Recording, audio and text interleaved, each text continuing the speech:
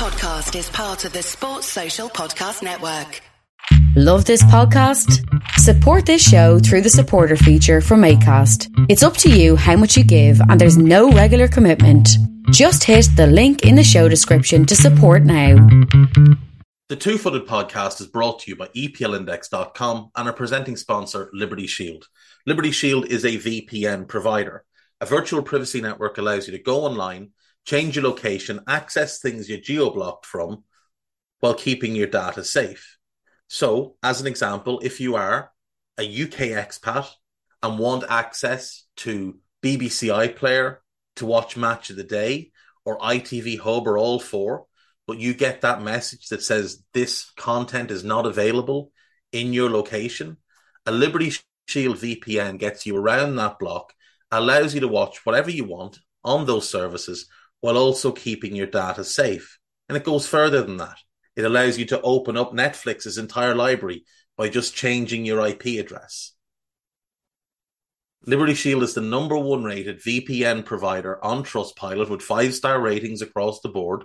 So go to libertyshield.com right now, use the code EPL25 and get either the hardware package or the software package.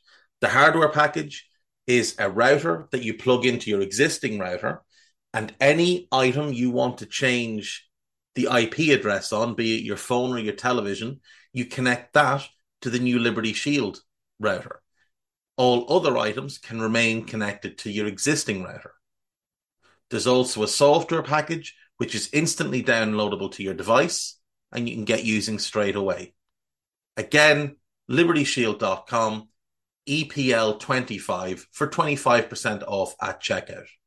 We're also brought to you by Home of Hopcroft, a giftware and homeware company located in Scotland but shipping worldwide. Check out homeofhopcroft.co.uk and do check out the EPL Index and Anfield Index shops, which you'll find on Etsy. Use the codes EPL10 or RED10 for 10% off at checkout. And lastly, do remember to check out A Tad Predictable, hosted by Tadiwa. That podcast is on this feed before every Premier League match week. And then the EPL Roundtable, hosted by Kevin DeVries, on its own EPL Roundtable feed. So just search EPL Roundtable in your podcast device. And that's out after every match week. Now, on with the show.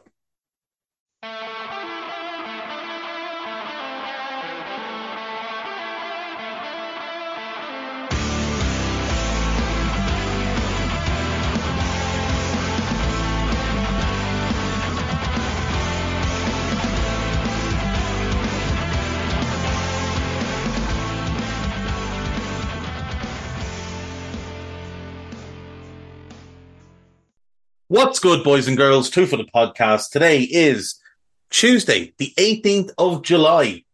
We are marching through July. It's stupid how quickly this year is going. If somebody could slow it down, that would be fantastic. Anyway, Nostalgia Merchant here again to go through the 2000-2001 Premier League season.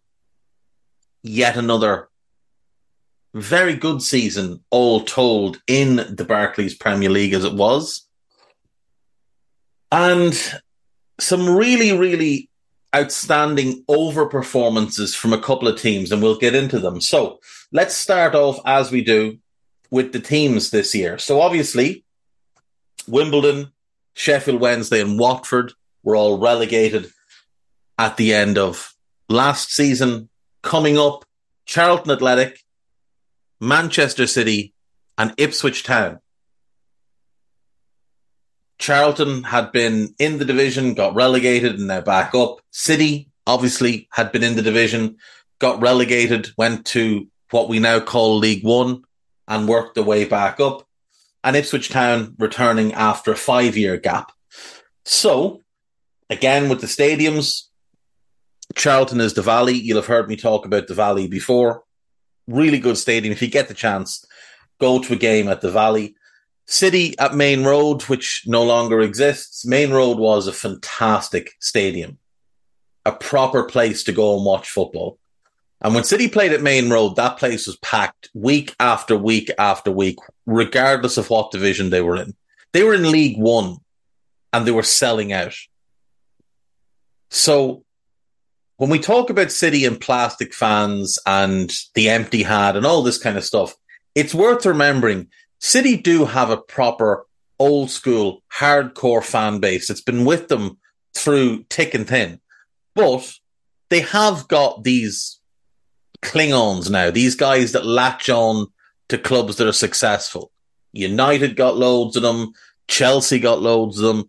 Liverpool got a lot of them over the years. And now City have them. And they're not real football fans. They're just not. They don't watch football. They watch comps. And then they make stupid arguments on the internet like Ederson is better than Alisson and stuff like that. That's basically the best way to spot them. Their actual knowledge of the game is in the toilet. I've seen people ask City, these plastic City fans and beforehand with plastic Chelsea fans to name their five favorite, the five greatest players in club history, and they will always name five recent players. And then I've seen people say, well, what about Francis McCarthy? And they'll go, oh yeah, legend, but before my time. And then there was no Francis McCarthy. This player didn't exist. He's just a figment of somebody's imagination, but they don't know their own club's history. How would they know the history of the game? But back to the point, City, back in the day, did have a great fan base. And when Main Road was bouncing, it was a fantastic place to go and watch a game. Moving on then to Ipswich Town, Portman Road, still their ground, one of the more charming grounds left in English football. Not quite what it was because they've modernised a little bit at both ends, but still a great place to go and watch a game. Great atmosphere. You're real tight to the pitch there as well. The old school tiering on the main stand, the narrow run on the other side. It's really, really good. Though I would prefer Carrow Road of the two because of the red brick. I've just always had a thing about red brick. Right, so managers. What have we got? We've got Martin O'Neill left Leicester City to go and join Celtic, and Peter Taylor came in as his replacement. Taylor had been working with the England underage teams and was seen as somebody that was ready for a big opportunity. Paul Jewell left Bradford City in the Premier League to go to Sheffield Wednesday, who'd just been relegated. He was replaced by Chris Hutchings. Gianluca Vialli would be sacked a month into the season and replaced by Claudio Ranieri. And obviously Ranieri's tenure at Chelsea runs into the Roman Abramovich era. More on that in a couple of days, but Claudio coming in was seen as a bit of a coup. Vialli, they had Hoddle, Hullett, Vialli, player managers. Now they were getting a real manager, and Chelsea were seen as a team that might be able to step forward. Little did we know how perilous their financial situation was at the time, but that would all come to light. Chris Hutchings was sacked in November after only 5 months in the job. He was replaced by Stuart McCall. McCall was then replaced by Jim Jeffries. McCall was the caretaker for a fortnight. George Graham was sacked by Spurs in March, replaced by Glenn Hoddle. Hoddle left Southampton and was replaced there by Stuart Gray. And just as the season was coming to a close, Harry Redknapp resigned as West Ham manager in what was a very big shock to a lot of people at the time. And Glenn Roeder took over as the caretaker. So our managers to end the season: Wenger at Arsenal, John Gregory at Villa, Jim Jeffries at Bradford, Alan Kirbishley, talked about him before. I still don't understand why he went out of management after the West Ham job and never came back in.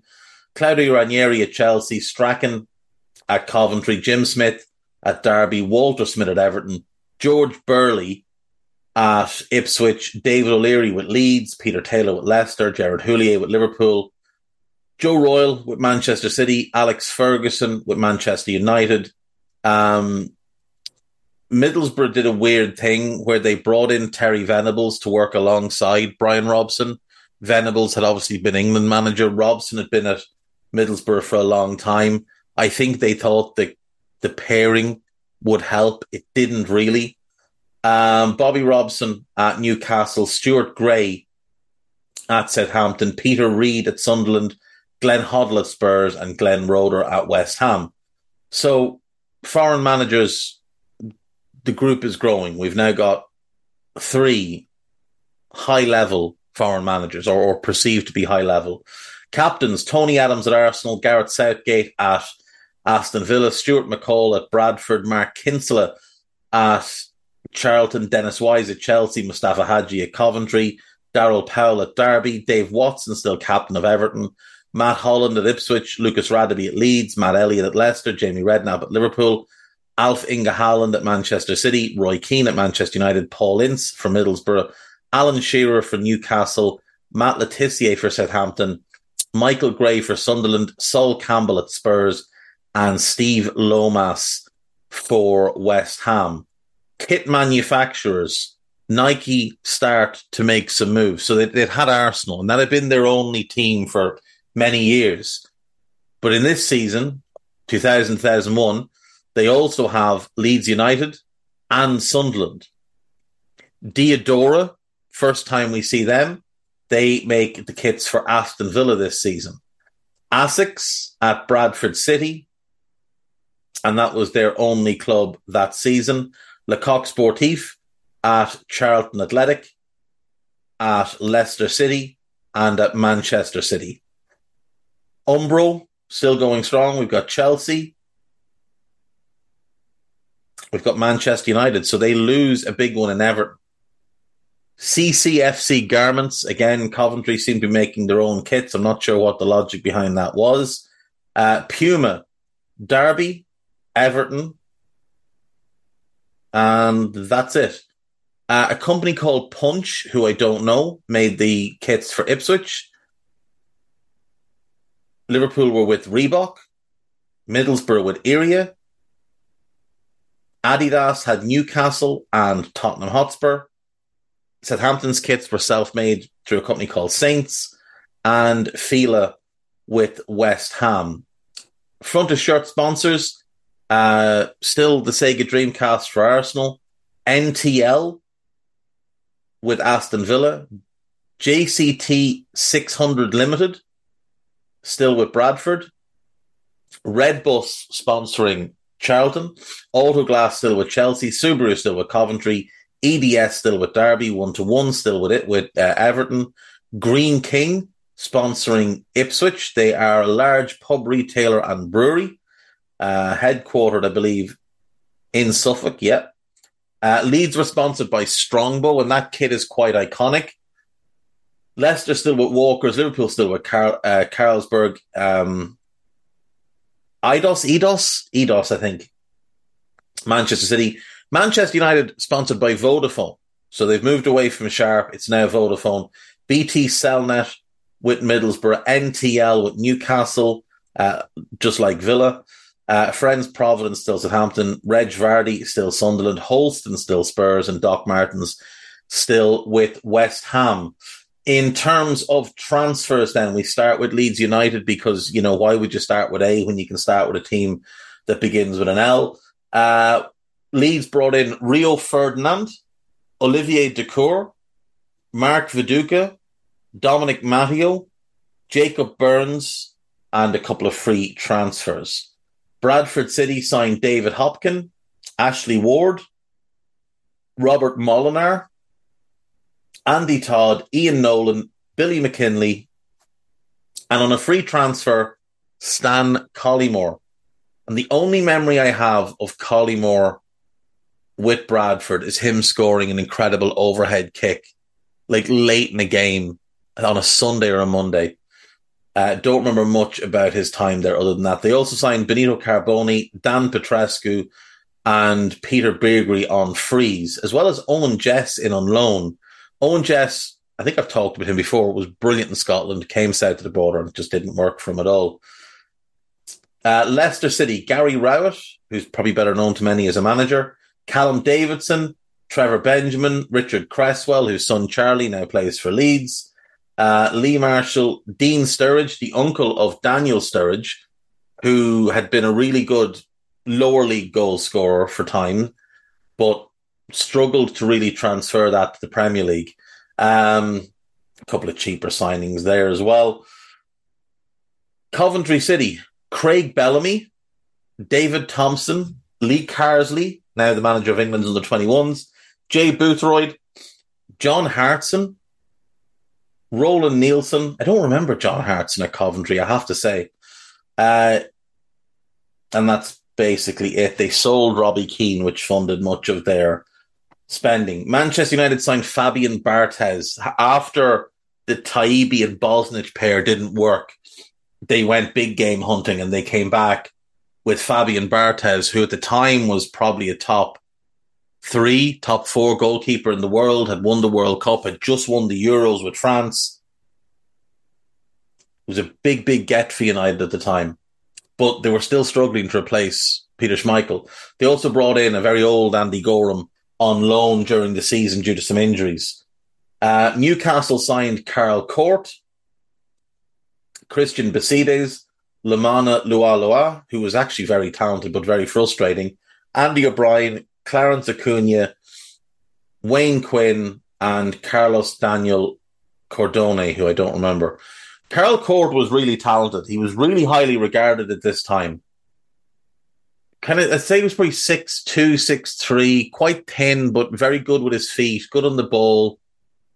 Looked like a really promising player, but unfortunately his career didn't work out the way it should have in terms of the level he got to. But he's still a good player, still a good Premier League player.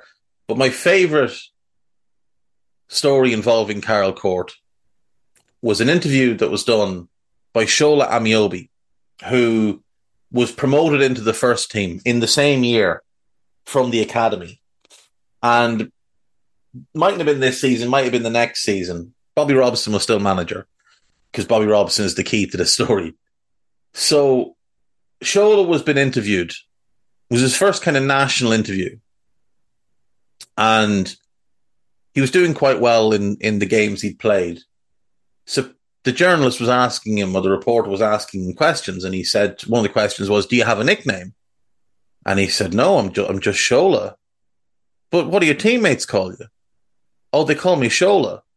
And what do your friends and family call you? Oh, everybody calls me Shola. I don't have a nickname. It's just Shola Amiobi. That's it. And what does Bobby Robson call you? Carl Court. So, that's how that was. Ipswich signed Herman Hreiderson, Chris Mackin, Alan Armstrong, Nabil Abdillah, I don't remember him, John Scales at the end of his career from Spurs. Middlesbrough signed Ugo Ekio, great signing at the time, tremendous defender. Christian Karambou, who was one of my favourite midfielders, he arrived. John Desiree Job was a good player, just didn't work out in the Premier League. Alan Boxic, who I loved, he arrived that year as well. Noel Whelan came in from Coventry. Dean Windass came in from Bradford. They signed Mark Crossley from Nottingham Forest. Mark Crossley, very good goalkeeper, very good storyteller. If you've got the time, just go on YouTube, Mark Crossley, Brian Clough stories, and you will howl with laughter. Chelsea signed Jimmy Floyd Hasselbank, Jesper Grønkjær, Mario Stanic, Eidur Gudjonsson, Slavisa Jokanovic, Carlo Cudicini, and Mark Bosnich on a free. They also that summer signed Winston Bogart on a free. And I mentioned a couple of days ago that Mario Melchiot was a bad free agent signing, but not the worst that they made. This is the worst that they made. Now, you could argue for the Bosnich one just as easily, to be fair. They also brought in Christian Panucci on loan in this season. Aston Villa, Juan Pablo Angel, really good centre-forward, just didn't click in the Premier League. Alpay Özilin, I do not remember him. Do not remember him at all. Thomas Hitzelsberger signed as a youngster, tremendously talented, and obviously came out as gay once his playing career had finished, and has been a big advocate for, helping other players feel that they can actually be open and honest about who they are and what they feel. Steve Staunton went back to Aston Villa, Liverpool, Aston Villa, Liverpool, Aston Villa. Luke Nillis arrived from PSV, and he was a really talented forward, and then he had the most horrible leg break, and it ended his career. They signed an old David Ginola, who still had a bit left, Gilles de Bilde, and Gustavo Bartlett, who I don't remember. Arsenal signed Sylvain Wiltord, Francis Jeffers, Igor Stepanov. There's a really mean story going around about him. I think it's Ray Parlour that says it. It's out of line. It doesn't need to be told.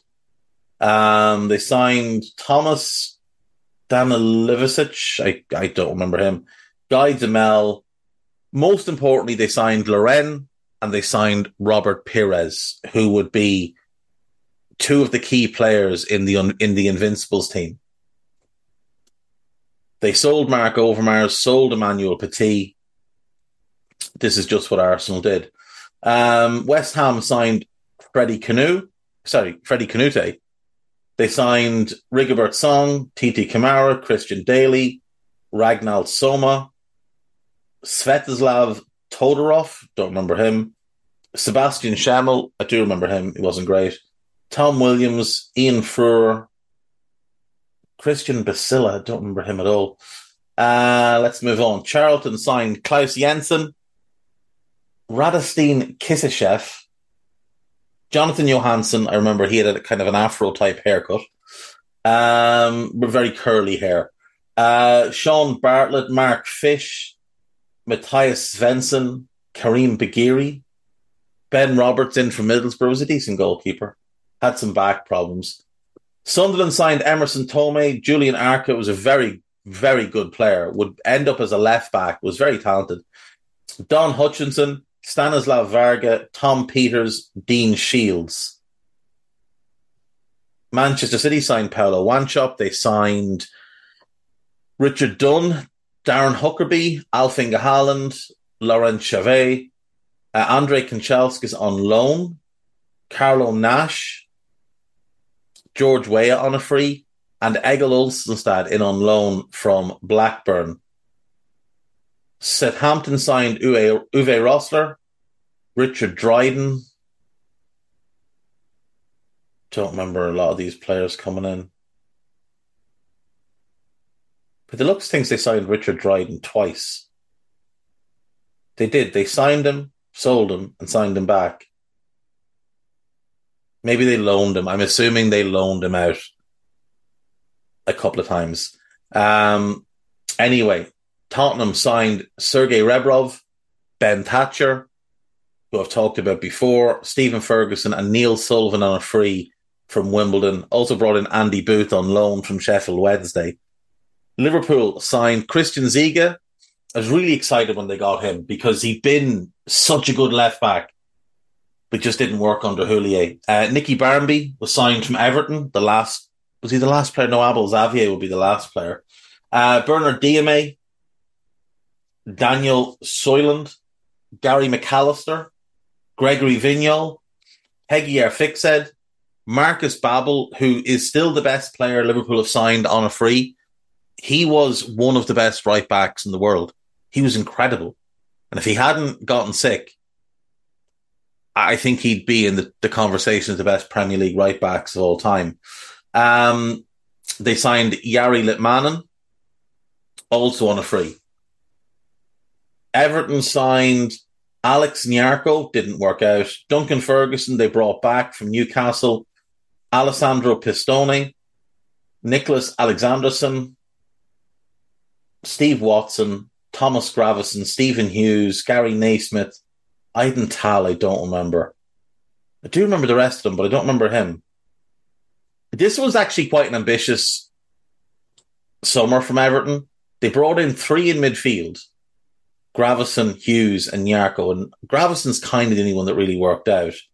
Pistone and Watson were to be their 2 new fullbacks. And to be fair, they were both decent enough. And Big Dunk brought back in the hope that he'd score some goals, but he didn't really. They also signed Gaza on a free. Georgie Kincladze went to Derby. He'd been at City. They got relegated. He went to Ajax. So much fun. Came back to the Premier League with Derby. Sent Danny Higginbottom, Bjorn Otto Bragstead, Brian O'Neill, Taribo West in on loan. OGs will remember Taribo West.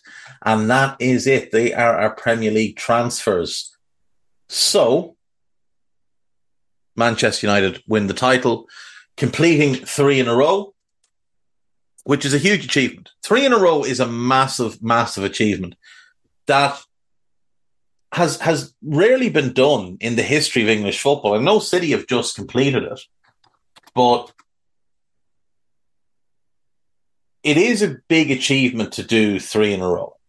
Like, when we look back at the history of English football, and the first league championship is in 1888-89.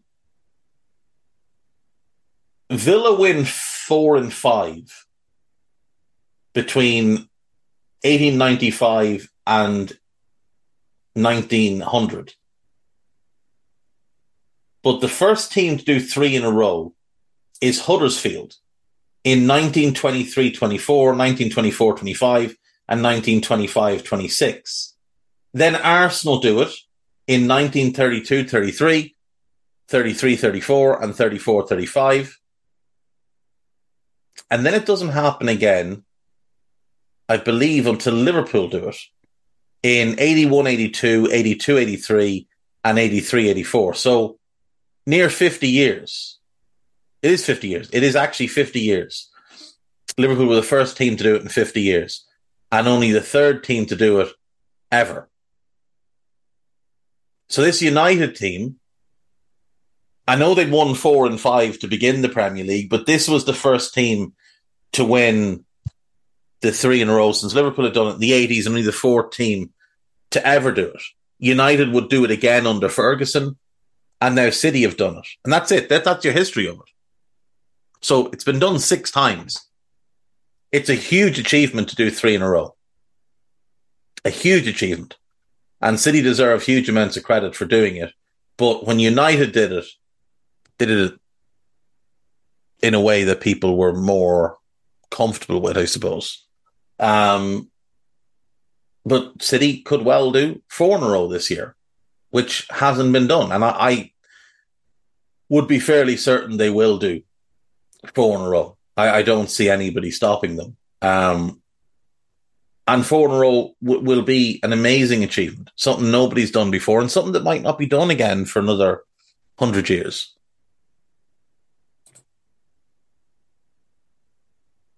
Arsenal finished second, 10 points behind.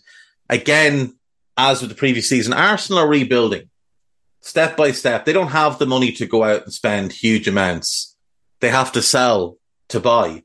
It's just the way Arsenal have been for a long time, up until recently, apparently. Liverpool finished third, 1 point behind Arsenal. Leeds finished fourth. Ipswich Town finish in 5th place in their first season back in the division. They finish 3 points behind Liverpool. 3 points off the Champions League spots. An amazing achievement. Chelsea finished 6th, Sunderland 7th, Villa 8th, Charlton in their first season back finish 9th, Southampton 10th, Newcastle 11th, Tottenham 12th, Leicester, Middlesbrough, West Ham, Everton and Derby round out 13 through 17, and 14 through 17 all finished on 42 points. And going down, we have Manchester City, we have Coventry City, and we have Bradford City. So all of the cities heading down for a bit of the relegation. And Coventry, unfortunately for them, it was to be the start of their troubles. They were a team that had been in the top flight since the 67-68 season. It was the first time they'd ever been promoted to the top flight. They'd been yo-yoing between divisions 2 and 3 for a long time. They finally find their way into the top flight in 67, 68, and they stay there for over 30 years, which is an amazing achievement. But since then, they have not been back up. They've been in what we now call the Championship for a long, long time. I think they spent 11 years in the Championship. Then they got relegated to what's now League One. They spent 5 years there. They got relegated to League Two. They got promoted back to League One in the year 2000. They've been in the Championship since, and obviously in this past year, they very, very nearly came back up into the Premier League, only to be pipped by Luton. Coventry are one of the teams I really want to see back in the Premier League. Obviously, we know that Manchester City have been promoted back and are a dominant force now. As for Bradford, they were relegated and have yet not come back up. And they're another cautionary tale: bad ownership, financial issues. They were in the Championship for 3 years. They got relegated to League One. They spent quite a bit of time in League Two. They came back up into League One. They're now a League Two team, and they don't look much like a side who are going to reappear in the Premier League anytime soon. They're managed by Mark Hughes, which, considering he was a Premier League manager for a long time, is pretty good for them.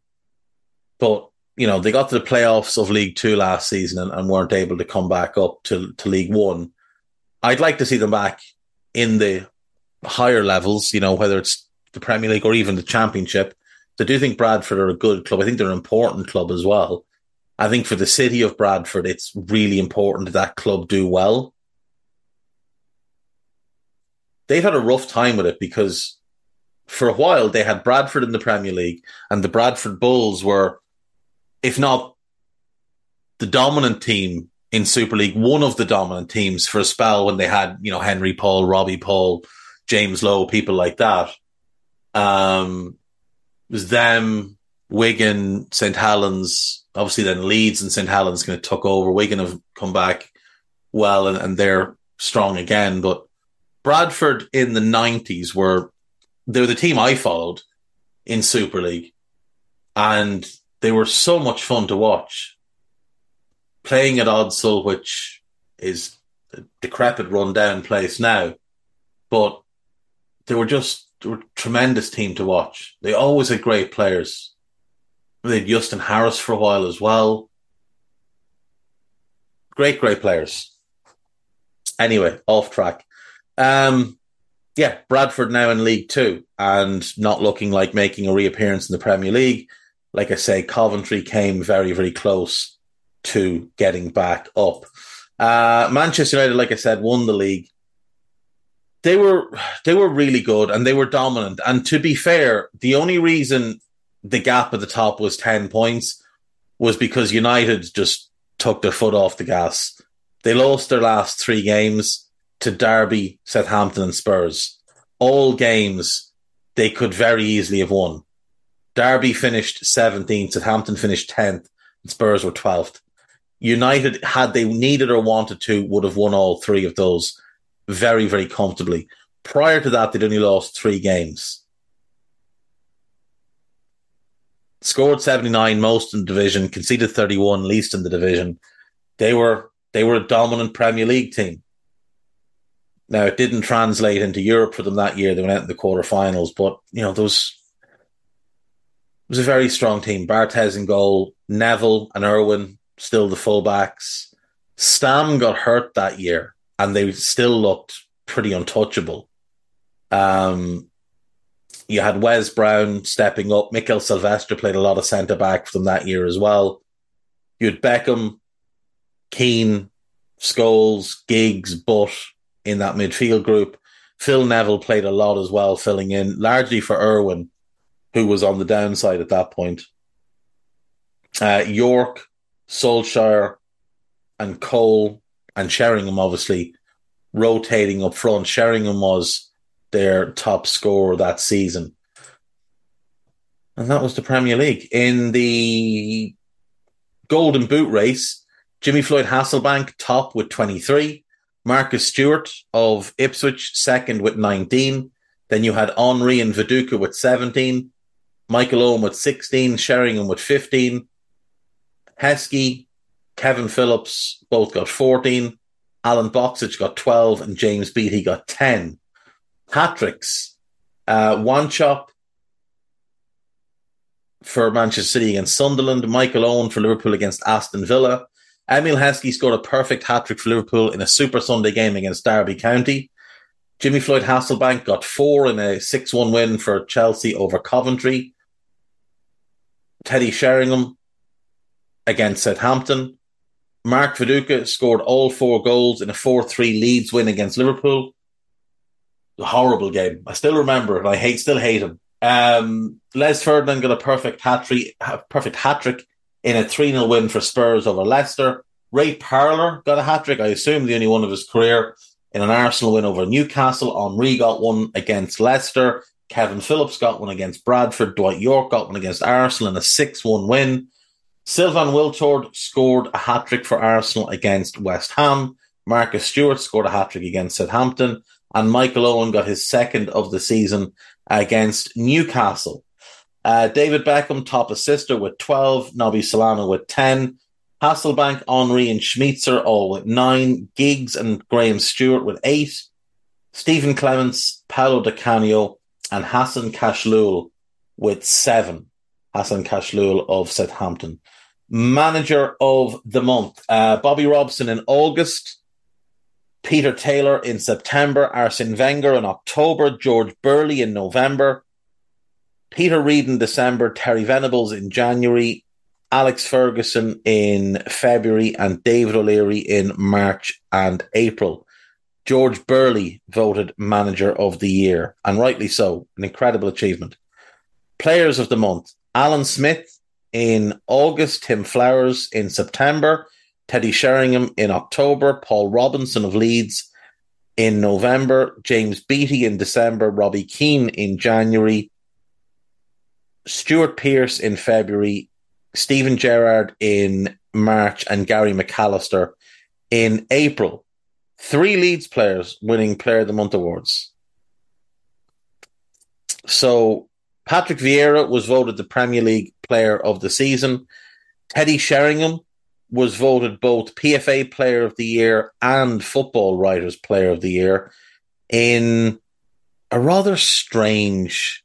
It's another one of those where ballots were handed out in December and put back in, and Sheringham was having a really good season because he really wasn't the Footballer of the Year that year.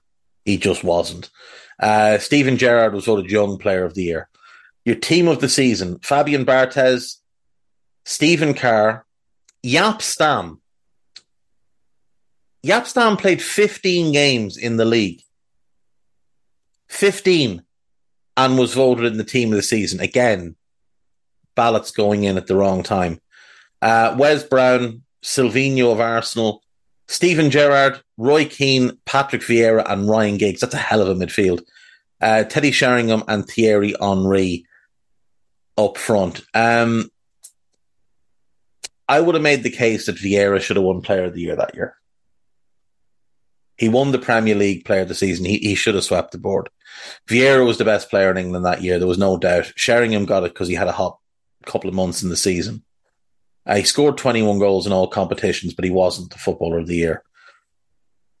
FA Cup and League Cup. So, FA Cup final. One of the more dramatic FA Cup finals that we've had took place at Cardiff because Wembley was being knocked to be rebuilt into what we have as Wembley today. This was the first final to be played in Cardiff, and it would stay in Cardiff for a while, and Liverpool would kind of make it a home for themselves. Liverpool win the game 2-1. Arsenal dominate. Arsenal are so far the better team in this game, it's not even funny. And Freddie Ljungberg finally breaks down the Liverpool defence on 72 minutes to give Arsenal the first goal. my sister made her communion this day. And I remember watching this game with my Uncle George, who's an Arsenal fan. And he was so excited when Ljungberg scored and so miserable by the end, because on 83, Michael Owen scored, and on 88, Michael Owen scored again. And Liverpool win 2-1. And it's unjust for Arsenal, but it doesn't matter. Liverpool have won the FA Cup.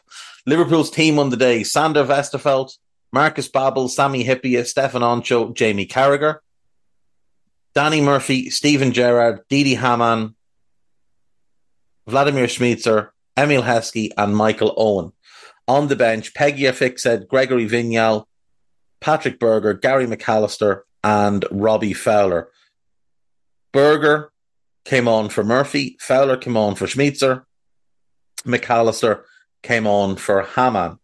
The Arsenal team, which is quite a funny looking lineup: 5 English players, 1 Swede, and 5 French players. All of the English players are the goalkeeper and back 4. All of the French players are in midfield and attack. A thing of beauty. You had David Seaman in goal, Lee Dixon right back, Martin Keown and Tony Adams in the centre, Ashley Cole at left back, Ljungberg on the right of midfield, Perez on the left of midfield, Grimandi and Vieira in the centre of the park, Sylvain Wiltord and Thierry Henry up front. On the bench, Alex Manninger, Loren, Ray Parlour, Dennis Bergkamp and Nwankwo Kanu. Parlour came on for Wiltord just after the goal, Wenger trying to see it out. Kanu came on for Ljungberg after the first Liverpool goal, trying to re-establish a bit of attacking impetus.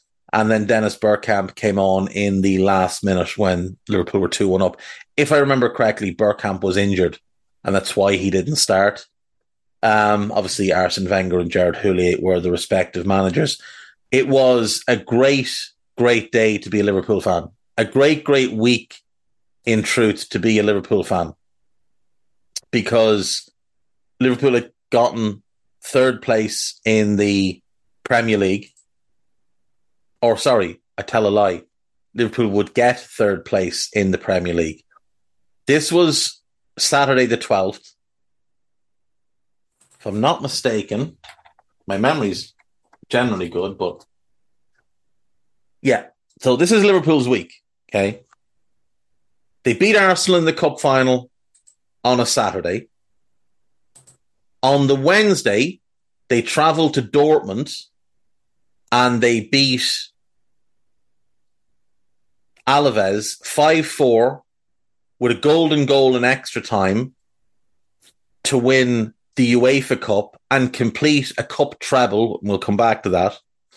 And then on the next weekend, final day of the season, Liverpool go in needing a win to confirm themselves in the Champions League. They go to Charlton and beat them 4-0. Fowler gets 2, including an overhead kick. Danny Murphy and Michael Owen with the goals. And it rounds off a pretty perfect season for Liverpool. 3 trophies and Champions League football secured. The third of the trophies, obviously, was at the League Cup, known then as the Worthington Cup. The final had taken place back in February. I should have done that one first.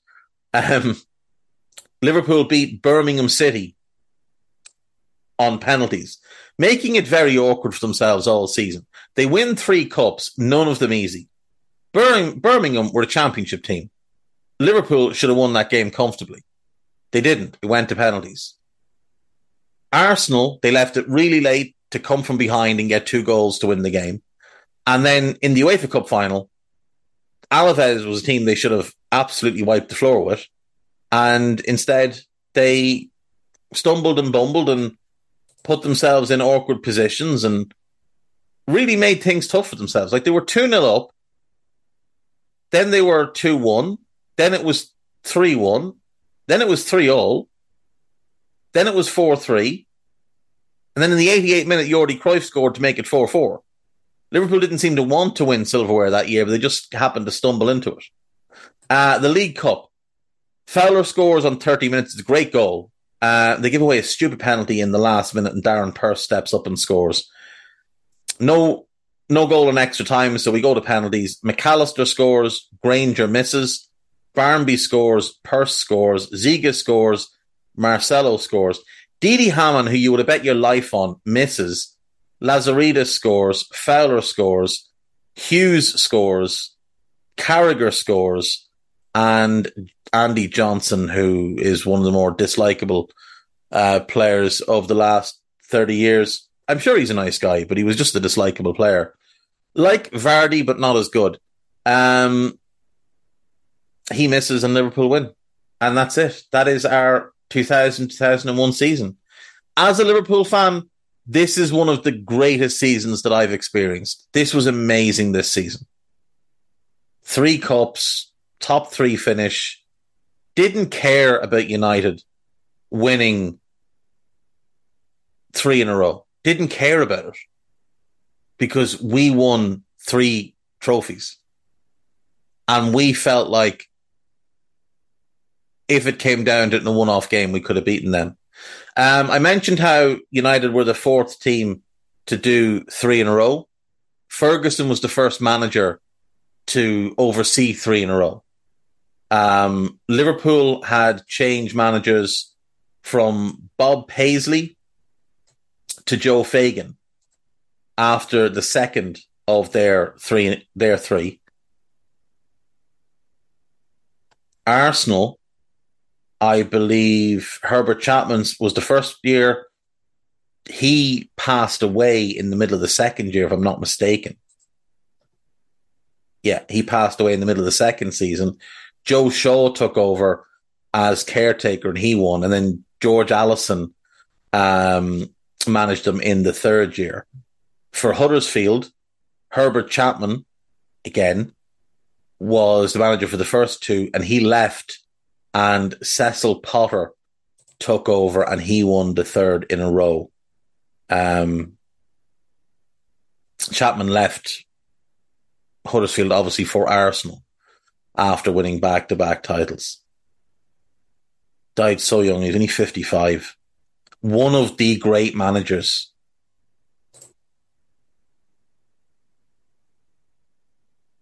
Credited with 4 league titles because he's credited with 4 league titles because he won 4. He should have been credited with 5. He should be credited with 5 league titles because he won 1 at Arsenal, then they didn't win, and then they started the 3 in a row run. So he should be credited with 5 league titles. He also won 2 FA Cups, 1 with Huddersfield and 1 with Arsenal. Obviously, there was that bronze bust of him that used to stand in the entranceway of Highbury, which is iconic. Right, that is it. That is our season. Ipswich, the big overperformers, but also I think very fair to say that Charlton finishing 9th was a great achievement. Sunderland, who were in their 2nd season in the division, finishing in 7th was a tremendous achievement, especially considering they'd been 7th the year before, and a lot of people thought that they would drop off, but they didn't. So very, very impressive there. Obviously, United winning the treble is the big story regarding the Premier League year, but City going straight back down, Coventry going down. Coventry going down was the toughest of them because City had only just come up and Bradford weren't long in the division, but Coventry were a staple. And obviously they've been through the ringer since with all the nonsense over the stadium and different ownership groups, and it's all been a very, very bad situation for Coventry fans. So, hopefully Mark Robbins can bring them back up. If not next season, then maybe the season after. He's done incredible work since taking over a League 2 team, had them to the brink of the Premier League. So we'll give him another couple of years, I think, and hopefully he'll get them where they need to be. We're going to take a break. When we come back, we will do the gossip, any little bits of news. So I will see you after this. Right, welcome back. So, bits of news. Manchester United have agreed a fee of 43.8 million with 3.4 in add-ons for Andre Onana of Inter Milan. I think it's a significant overpay, but, that is how it is. Ryan Giggs has been cleared of all charges in his court case against his ex-girlfriend and her sister. Charges were withdrawn by the Crown Prosecution Services. Giggs has always denied assault and controlling or coercive behaviour towards Kate Gretel and assaulting her sister Emma. Judge Hilary Manley directed that he was not guilty on all 3 counts. He was initially tried last year. Was it last year or earlier this year? And the jurors failed to reach a verdict. The retrial had been set to start at the end of this month, but now that will not happen. I don't really know what to say, so I'm not going to say anything. I'm just going to move on. Ilkay Gundogan says he still has a lot to prove, having been unveiled as Barcelona's new signing. Declan Rice can be a lighthouse, says Mikel Arteta. Defensively, he often is. Yeah, absolutely stuck in the mud. Hampden Park aims to be in the running to host a UEFA club competition final in 2026 or 2027. So as things stand, for 2026, the Champions League could be in Budapest or Milan at the San Siro. Now, is that the last season of the San Siro? Because if it is, that's probably where they'll put it. They're also hoping they might get the Women's Champions League final. Gelsenkirchen, Munich and Stuttgart have all put in, as have a stadium in Oslo and Hampden Park itself. Then the Europa League final, it would be Dusseldorf, Frankfurt, Gelsenkirchen, Leipzig, Stuttgart, Bucharest, Hamden, or Istanbul. 3 stadiums in Istanbul vying for that one. And then the Europa Conference League, Leipzig, the Teddy Stadium in Jerusalem, I do not see it taking place there. Oslo again, Hamden, and Geneva. They tend to play that at a smaller stadium. I guess they're going to try and ramp it up. It'll be interesting to see if they get either. Hamden's a great place. It's a little bit run down, but they are planning to improve it. But it is a great place to go and watch a game. Willian has signed a 1-year deal with Fulham. 49ers Enterprises have been approved to take over as the owners and controllers of Leeds United. And into the gossip we go. Harry Kane does not want to join Paris Saint-Germain, but is believed to be open to move to Bayern Munich. That is what I expected to be the case. Tottenham could make a move for Ivan Toney if Kane leaves the club. This is football transfers. It's Steve K. It's definitely lies. PSG president Nasser Al-Khelaifi will come face-to-face with Kylian Mbappe for the first time since the 24-year-old sent a letter to the club saying he would not be extending his deal. I do love the idea of Mbappe actually handwriting a letter. I think that's tremendous stuff. Chelsea will make an improved bid of more than 70 million from Moises Caicedo. They've offered 70 million. It's been turned down. So we'll have to wait and see what happens on that one. Marcus Rashford is set to sign a new contract with Manchester United till 2028, which would be worth 325,000. I'm surprised it's not more, just because they always overpay. United are ready to step up their interest in Rasmus Højlund. Okay, I mean, he's very unproven. Big bust factor or bust potential. Huge upside. If it works, he could be great. But he's very young and very unproven. And this would be his 4th club, and he's only 20 years of age. 4th professional club. West Ham have had a £45 million bid for João Palhinha rejected, and they will now try and sign Harry Maguire on loan. Someone take away David Moyes' telephone access. West Ham have joined Manchester United in looking at Leon Goretzka. He'd be a very Manchester United signing. Past his best, injury-prone, overpriced. Inter Milan are expected to bid about £34 million for Folarin Balogun. I really don't think they are. I think you've taken that fee because that's what they bid for Lukaku. Brighton are leading Burnley and Leicester in the race to sign Cole Palmer. He doesn't make sense for Brighton. He really doesn't make any sense for Brighton. Brighton are set to beat Fulham to the signing of Fiorentina's 25-year-old Brazilian defender, Igor. Really good left-footed defender, so he'd make a lot of sense for them to replace what they've lost in Levi Colwill. Burnley and Leicester, along with Sheffield United, are keen on a loan deal for Amad Diallo of Manchester United. They'd all make sense for him. Wolverhampton Wanderers are in talks to sign Nico Elvedi from Borussia Mönchengladbach. 5 years ago, he looked like he was going to become a top defender. He's good, but he hasn't developed. Leeds have agreed a deal with Chelsea for Ethan Ampadu. I love this move, and I hope they play him in midfield. I really want to see him used as a defensive midfielder. He's only 22. He's really young. Saudi Arabian club Al Nazir will rival Aston Villa for the signing of Moussa Diaby. I have a feeling that a lot of the Saudi clubs are going to start getting used. When clubs are trying to sell a player but trying to get a certain price, I think they'll start using some of the Saudi clubs as leverage. Nottingham Forest have opened talks at Manchester United over a permanent deal for Dean Henderson, which makes some sense. Newcastle are interested in signing Jamal Lewis on loan from Newcastle. Watford are interested in signing him on loan from Newcastle. He needs out of Newcastle, and I hope he gets that move. West Ham's Jamaican striker Mikel Antonio has held preliminary talks with Al Ettifaq, who are obviously the team trying to sign Jordan Henderson at the moment. So hopefully both of those deals go through. Right, there we go. That's it. That's all I've got for today, folks. Thank you as always. I will speak to you all tomorrow. Take care of yourselves. Bye-bye.